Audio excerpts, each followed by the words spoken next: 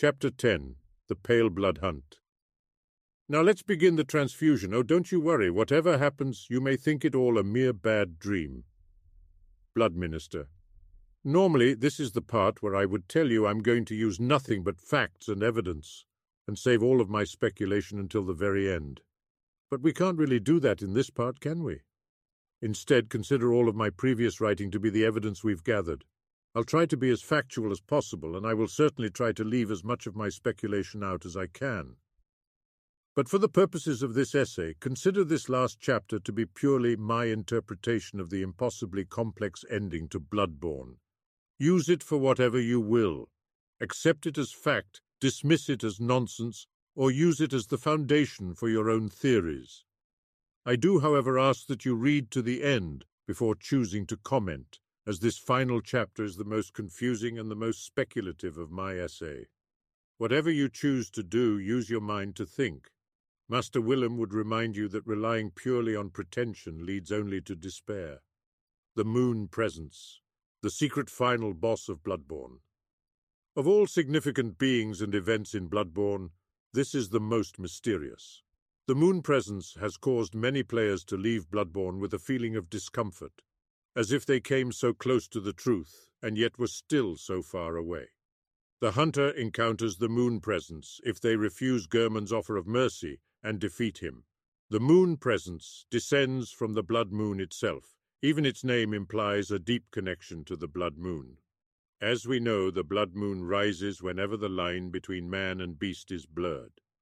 When humans succumb to the scourge of the beast, the Blood Moon rises. Or perhaps it's the other way around. Perhaps it's that the Blood Moon rises, causing those infected with the scourge to transform into beasts. At the beginning of the game, we find a note in the back of the hunter's dream, presumably left for the hunter.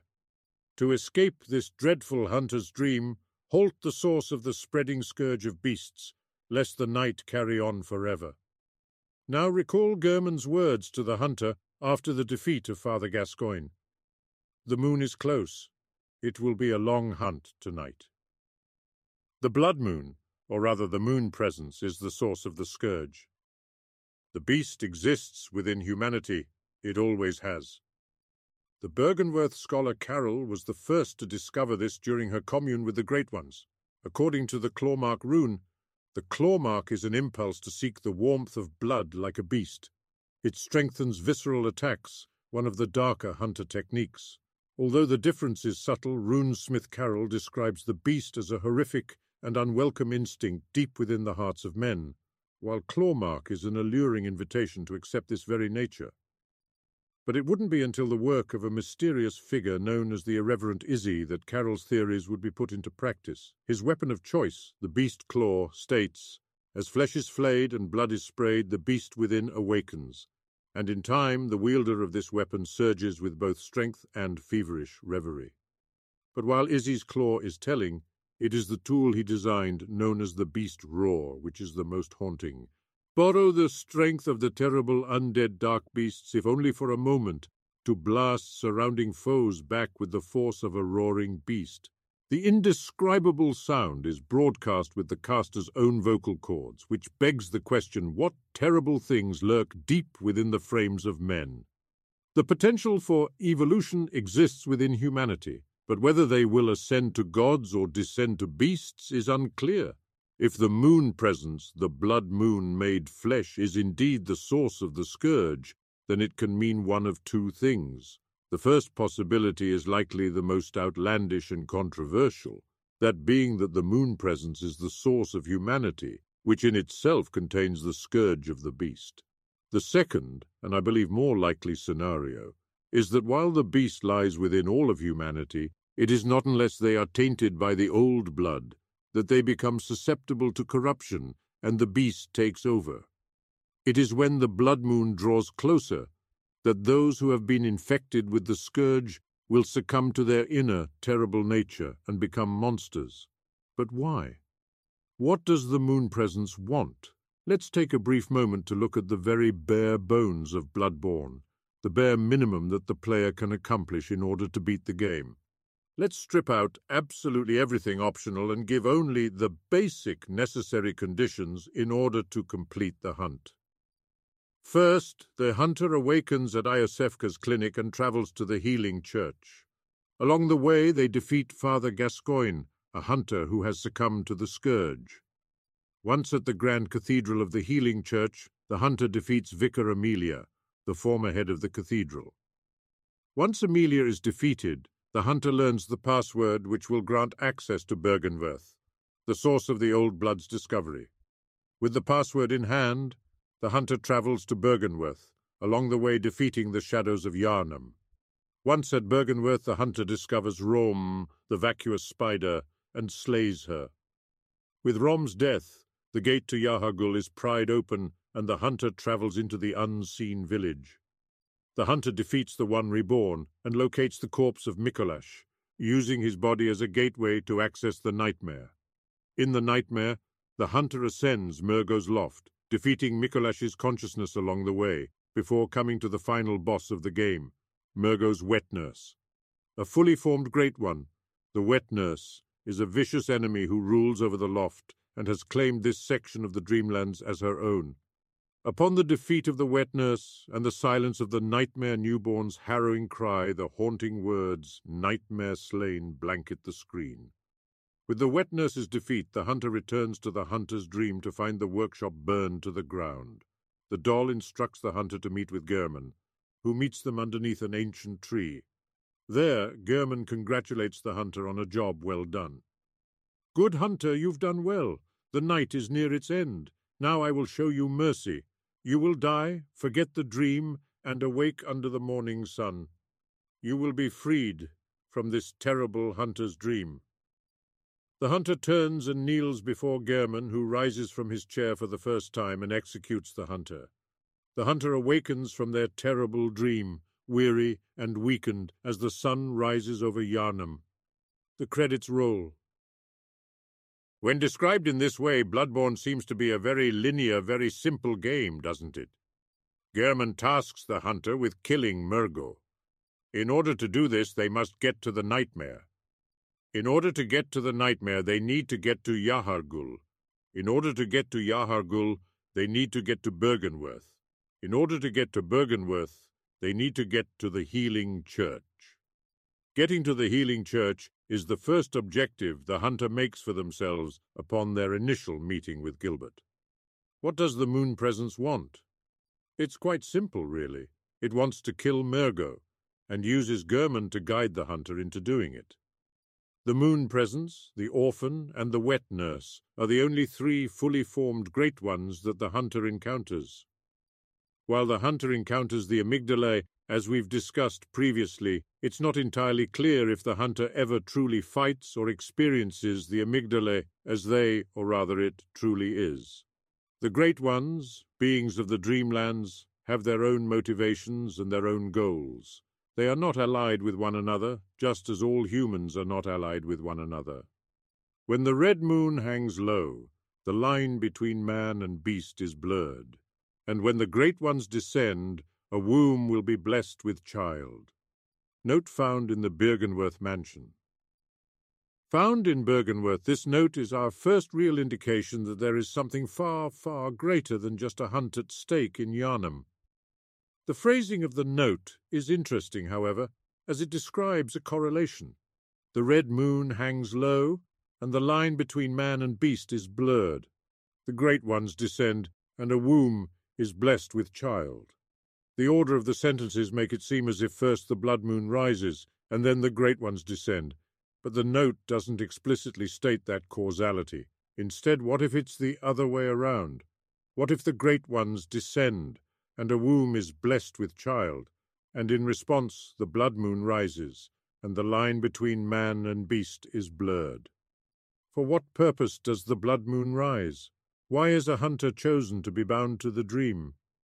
Seek the Nightmare Newborn. Unknown. This message appears rather strikingly, directly after Rom has died and the blood moon has risen. There is no source for the message. It is not spoken aloud, nor is it given in the form of a note. It simply appears in the mind of the hunter. a message and an instruction. Every great one loses its child. But why does every great one lose its child? Perhaps this is what the Moon Presence desires, the death of infant great ones, using the Paleblood hunters to accomplish this feat. While the Great One's motivations and reasons for acting are far too inhuman for us to understand, they do have a very understandable goal.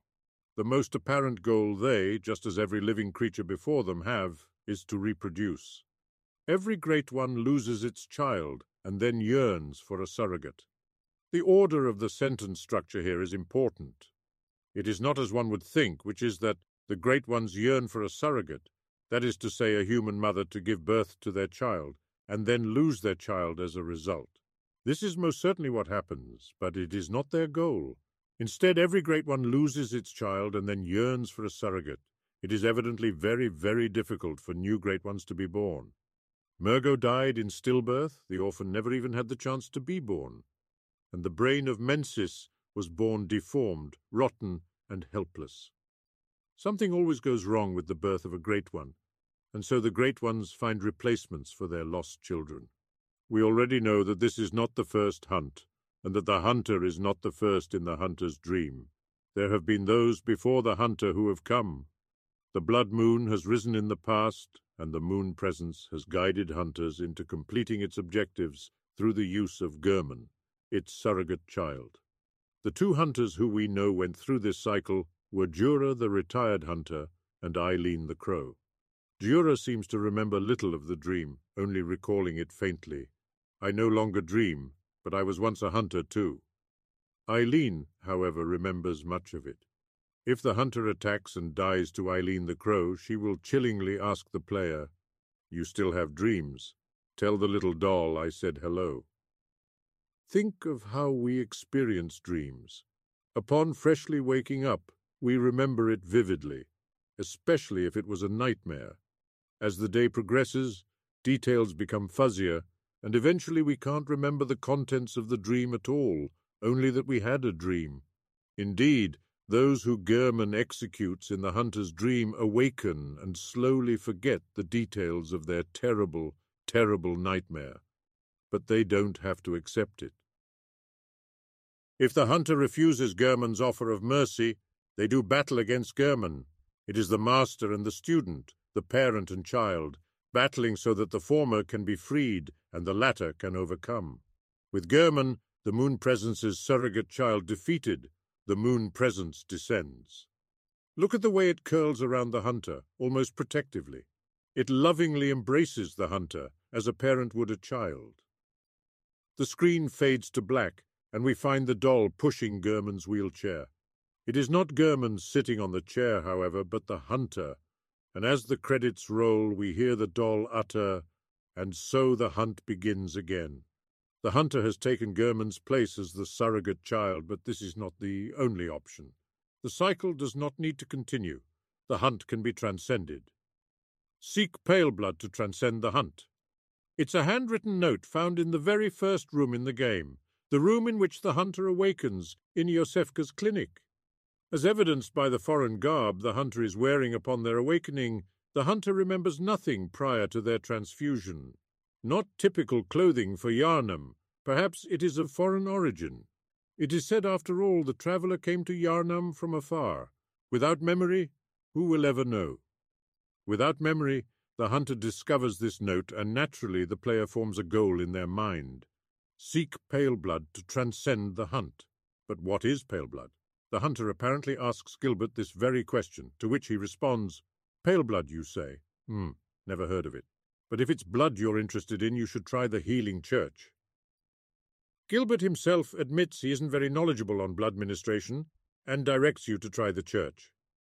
The Healing Church, however, has absolutely no record anywhere of Paleblood. Other than the conversation with Gilbert, there are only 4 references to Paleblood anywhere in the entire game. The first reference is the note found in the beginning of the game. The second reference is a note by an unknown author found in Yahargul. "Behold, a Paleblood sky." The note is pointed towards the moon, and if encountered prior to the death of Rom is fairly confusing. After Rom's death, when the blood moon rises and the sky twists into a nightmare, the note makes much more sense. The color of the sky after you defeat the vacuous spider and the Mensis secret ritual is revealed. The sky there is a very pale blue, like a body drained of blood. This quote from Miyazaki discusses the sky that has been revealed once the veil between the waking world and the dreamlands has been torn apart. The third reference to Paleblood is found in the Nightmare Lecture Hall as part of a series of notes. The nameless moon presence beckoned by Lawrence and his associates, Paleblood. In Miyazaki's interview he murmurs that, right, that's another interpretation. Paleblood is another name for the monster that comes from the moon. The moon presence, the Paleblood, Great One. But as Miyazaki notes, there is more than one interpretation for Paleblood. Paleblood is not a single concept, but an overarching theme of Bloodborne. There's another reference to Paleblood in the game, one that some players probably forget about as it occurs so early in the game. Oh yes, Paleblood. Well, you've come to the right place. Yharnam is the home of blood ministration. You need only unravel its mystery. Blood Minister. It's the very first sentence uttered in the entire game by the doctor who ministers the hunter's first blood transfusion. This doctor is credited simply as the Blood Minister. Let's take a moment to pause in our analysis of Bloodborne and instead go over something very simple. What is blood? I am not a doctor, nor will I pretend to be. As such, I am likely vastly oversimplifying things, so take my explanation with a grain of salt. Blood consists of 3 distinct ingredients. First are erythrocytes, typically referred to as red blood cells. Red blood cells travel through the body of a human being and distribute oxygen to the body's tissues. Red blood cells are the primary means of life support and nutrition for the body's tissues. Second is plasma. Approximately half of blood is plasma, a liquid that serves as means of transportation for the blood cells which carry out their task in supporting the human body. When blood is centrifuged to separate the ingredients, we find something very interesting about plasma. Plasma that has been separated from clotting proteins and blood cells is actually an amber, light yellow color. This liquid is referred to as serum, or sometimes pure blood, as it is the liquid blood in itself without any other ingredients. The third ingredient of blood are the leukocytes, or white blood cells. White blood cells exist as part of the human body's immune system. They attack infectious invaders, foreign substances, and clean after old and dead cell structures. Blood is such a central theme in Bloodborne. Everything revolves around blood, even the title, especially the title. Bloodborne, a bloodborne pathogen, a disease of the blood. This is what the scourge of the beast is. It's an infection, a disease that spreads from person to person through the transfusion of blood. Master Willem sternly reminds Lawrence that we are born of the blood, made men by the blood, undone by the blood. The scourge infects the victim by attacking and tainting their blood, corrupting them. Now look at the kin, ascended mortals who have become kin of the cosmos. They have escaped the taint of the scourge, moving past it. Indeed, they bleed a clear amber liquid, serum to be exact. The kin of the cosmos have cleansed their blood of the tainted scourge, separating it from the other ingredients and becoming pure beings. And finally we have white blood cells, pale blood cells. The white blood cells are the body's immune system. They seek out the infection and destroy it. But it's the way they destroy infections that fascinates me so. White blood cells grow and consume the infection, bringing it within themselves and isolating it in such a matter. The parallels to the PC hunter are striking. Seek pale blood to transcend the hunt. Maybe this isn't a note for the player at all. Maybe it's a note for the blood minister. Jura likely suffered from a terrible, incurable disease. It's possible that Jura suffered from a type of terminal anemia, meaning that he had a significant deficiency of iron in his bloodstream, and that he had much less hemoglobin in his red blood cells. Anemia was a rather serious problem in the Victorian era, typically affecting young women. It would become known as the Virgin's disease, and would be associated with a terrible paleness of the skin. The lack of hemoglobin meant the red blood cells carried much less nutrients throughout the bloodstream. The blood was a pale, sickly color, and the skin followed suit. Those who suffered from anemia would be sickly, tired, and weak, And so Jura's doctor discovered someone whose red blood was pale, who carried the antibodies and the potential to battle the scourge of the beast. He discovered a pale blood. When the pale blood was treated with the old blood, they were reborn as a hunter, and not just any hunter, but a special one. The hunter's mark was branded in the mind of the pale blood hunter, connecting them to the hunter's dream and forcing them into servitude. But Jura would not become strong enough to overcome the moon presence. He was executed by German, his connection to the hunter's dream severed. Later, German would find a new apprentice in a sick woman from the hinterlands, Eileen the Crow, but again the pale blood would fail. German can be found muttering in his sleep, almost whimpering, "Oh, Lawrence, what's taking you so long? I've grown too old for this, or little use now, I'm afraid." An even more chilling message can be heard, though the trigger for the dialogue is currently unknown. "Oh, Lawrence, Master Willem, somebody help me. Unshackle me, please. Anybody. I've had enough of this dream. The night blocks all sight. Oh, somebody, please." German is desperate for Lawrence and the art of blood ministration to find someone who can put an end to the nightmare, who can find a pale blood strong enough to become immune to the taint of the Great Ones. The PC arrives at Yarnum. "Oh, yes, pale blood. Well, you've come to the right place. Yarnum is the home of blood ministration. You need only unravel its mystery." Blood Minister. Here they meet the Blood Minister. After the transfusion, the pale blood has become a hunter. Recall the very beginning of the game in which a scourge beast rises from the blood and closes towards the player. Upon touching the player, the scourge beast immediately bursts into flames. It can't touch you because the very first transfusion is coursing through your veins and creating the antibodies required to battle the scourge. And then the messengers come. This brings us to the last mystery, or rather, the last mystery we'll be talking about. German isn't the only denizen of the hunter's dream. There are others. The messengers are strange little creatures that venerate and worship the hunters. The other denizen is the doll. It's funny, really. When the player first starts playing Bloodborne, they have no idea what rules the world works by. They don't know what is possible or impossible. Upon speaking with the doll, it simply becomes something accepted. "Oh, so there's a talking doll. Of course there is." They don't question it, nor do they consider how it came to be. It's just accepted as an occurrence of the world. But sit down to think about the doll for a moment, and it becomes painfully clear she is so much more than a doll. Magic doesn't exist in Bloodborne. There are no wizards, no sorcerers. There are humans and there are great ones, godlike beings capable of acts which we can only consider to be magic as they are too complex for us to understand the workings. Some humans have learned to use the power of the Great Ones in small and limited forms, but they are not wizards. They are scholars and madmen. To avoid beating around the bush, German cannot animate a doll. So how did it come to life? We know that German had a deep love and care for the doll, based upon the obsession for his student Maria. The doll clothes tell us, "A deep love for the doll can be surmised by the fine craftsmanship of this article and the care with which it was kept." Let us again refer back to the tear-blood gem. Created from a shining silver doll tear, this blood gem is a quiet but unfaltering friend that continually restores HP, the life essence of a hunter. Perhaps the doll's creator had wished for just such a friend, albeit in vain. If the hunter locates the abandoned old workshop in the waking world, they find a couple of things. They find the old hunter's bone, the doll set, but most importantly, they find a cord of the eye.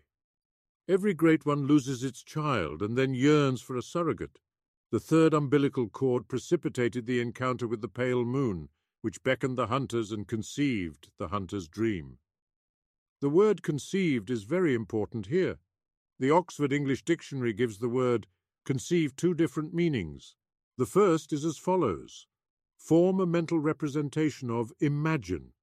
This is the first definition the player infers from the context of the sentence. However, the other definition is as follows: become pregnant with. Considering how much of Bloodborne is centered around birth, rebirth, pregnancy, and motherhood, I find it very hard to believe that the use of the word conceive in the chord of the eye is purely accidental. German was terribly alone and terribly miserable in his isolation. All of the chords of the eye are found from women, one from the wet nurse, one from Ariana, and one from Iosefka. The exception to this rule is the one found in the workshop, until you consider that it's found directly next to a woman. Not a human woman, perhaps, but a doll of one. Perhaps in German's madness and his love of the doll that was his only companion, the Great Ones took notice. After all, the Great Ones that inhabit the nightmare are sympathetic in spirit. In his desperation and longing for his beloved Maria, German was willing to give up anything in exchange to get her back. When a Great One promised to bring her to life, German signed away his life into servitude. But the doll was not Maria. What is the doll? What is it really? What manner of being is it, a thinking and feeling creature inhabiting an artificial body? And why, sitting in the altar at the old abandoned workshop, the place where German signed away his life to servitude of the Great Ones, is there the umbilical cord of a Great One, a cord of the eye? Let's pause for a moment to take a look at what we now know as the Winter Lanterns. The Winter Lanterns are, as any player who has braved the nightmare full well knows, one of, if not the, most absolute dangerous enemies to be found in Bloodborne. The Winter Lanterns are tall, lanky women singing out of tune, covered in bloody rags. They have no head.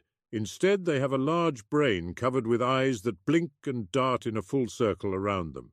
Extending from their brains are tentacles which they use to grab the hunter and hold them still. On their own, the Winter Lanterns are not particularly hard to deal with. What makes them so dangerous is that making even the briefest eye contact with the Winter Lanterns causes an uncontrollable rise of frenzy, which quickly does massive damage to the hunter. But what is frenzy?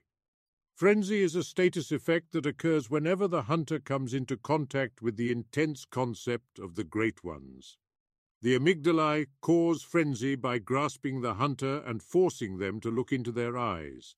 The celestial larvae, Ibrietus, and the manita boars cause frenzy by vomiting on the hunter. The gardens of eyes cause frenzy by leaping up and grasping the hunter by their head, clinging to them and filling their ears with a mind-piercing, high-pitched ringing noise. The cathedral watchers can inflict frenzy by wielding a wooden cross twisted into a symbol of the Great Ones, which glows a dark crimson. The Winter Lanterns cause frenzy simply by looking at the hunter. From this information, we can gather that frenzy is a condition which occurs when an individual is forcibly made to wrap their minds around the eldritch nature of the cosmos and the Great Ones. To put it another way, insight is what happens when an individual slowly learns, discovers, and processes the information of the Great Ones. Frenzy is what happens when an individual is forced to process the information. The Winter Lantern's frenzy attack is so powerful that many players do not even bother engaging them. They run past, desperately hiding from the lanterns as they sing their song. Whatever you do, don't look at them. The game even provides mechanics for this, providing ways around them or cliffs that the hunter can slide along or sneak underneath to prevent having to look at the Winter Lanterns. Because of this, the majority of players never take a good look at the Winter Lanterns. They are an enemy that revolves around avoiding looking at them. The Winter Lantern's existence went relatively unexplained until a player with the username Chimchere managed to snatch a high-resolution screenshot of one of the Winter Lanterns close up. She came to a horrifying realization as she took a good long look at the Winter Lanterns. They're wearing the doll's clothes. The comparison between the Winter Lantern's bloody rags and the doll's clothing is disturbing, to say the least. While the lantern's clothing is covered with blood, and they are not wearing the shawl that the doll has over her shoulders, every other piece of clothing matches. The sleeves, the ruffles, the skirt, the seams, they all match perfectly. This discovery was just the tip of the iceberg as players instantly began working to gather more screenshots of the Winter Lanterns and really take a good close look at them. While it's difficult to tell, many players point to the grooves in their clawed hands as being indicative of the doll's familiar jointed fingers. This discovery had me incredibly excited. Just like everyone else, I was racing to get a picture of the winter lanterns for my own look. But when I took a picture of the brain lined with eyes that the lanterns have instead of a head, I discovered something incredible. It may be shaped like a brain, but it's not composed of the familiar grey matter which we associate with brains. It's not composed of anything human at all. I, like a few other people, discovered that it's not a brain at all. It's the messengers. Ah, the little ones, inhabitants of the dream. They find hunters like yourself, worship and serve them. Speak words they do not, but still, aren't they sweet? The brains of the winter lanterns are comprised of messenger corpses bound and meshed together into a single form. There's something just madly genius about it. The one enemy in the game, who can give us the most horrible, terrifying truth just by looking at it, is the one enemy we want nothing more than to look away from. Of course, the winter lanterns cause frenzy. How could we not go insane by looking upon the twisted form of the one being in the entire world who can offer us comfort and warmth? How could our minds possibly comprehend the terrible realization that the doll is linked so closely to these horrible creatures? Have you ever attacked the doll? I mean really attacked the doll? I mean taking a cleaver and hacking the doll to pieces. Many players must be sick at the thought. How could you possibly attack the one being who provides you with comfort throughout the horror of Bloodborne? Well, if you attack the doll, you might notice that she bleeds. Her blood is not red, like the humans or the Great Ones. Her blood also isn't serum, like the kin of the cosmos. Her blood is white. Almost like bleach, the doll bleeds a pale blood. Bizarrely enough, taking a close look at the messengers will reveal something very similar. When the messengers leave a note behind, did you know they actually rise up from blood? Of course you did. When it's a spectre, it's the familiar red bloodstain. But when it's a note, it's pure white. Blood of the messengers and blood of the doll.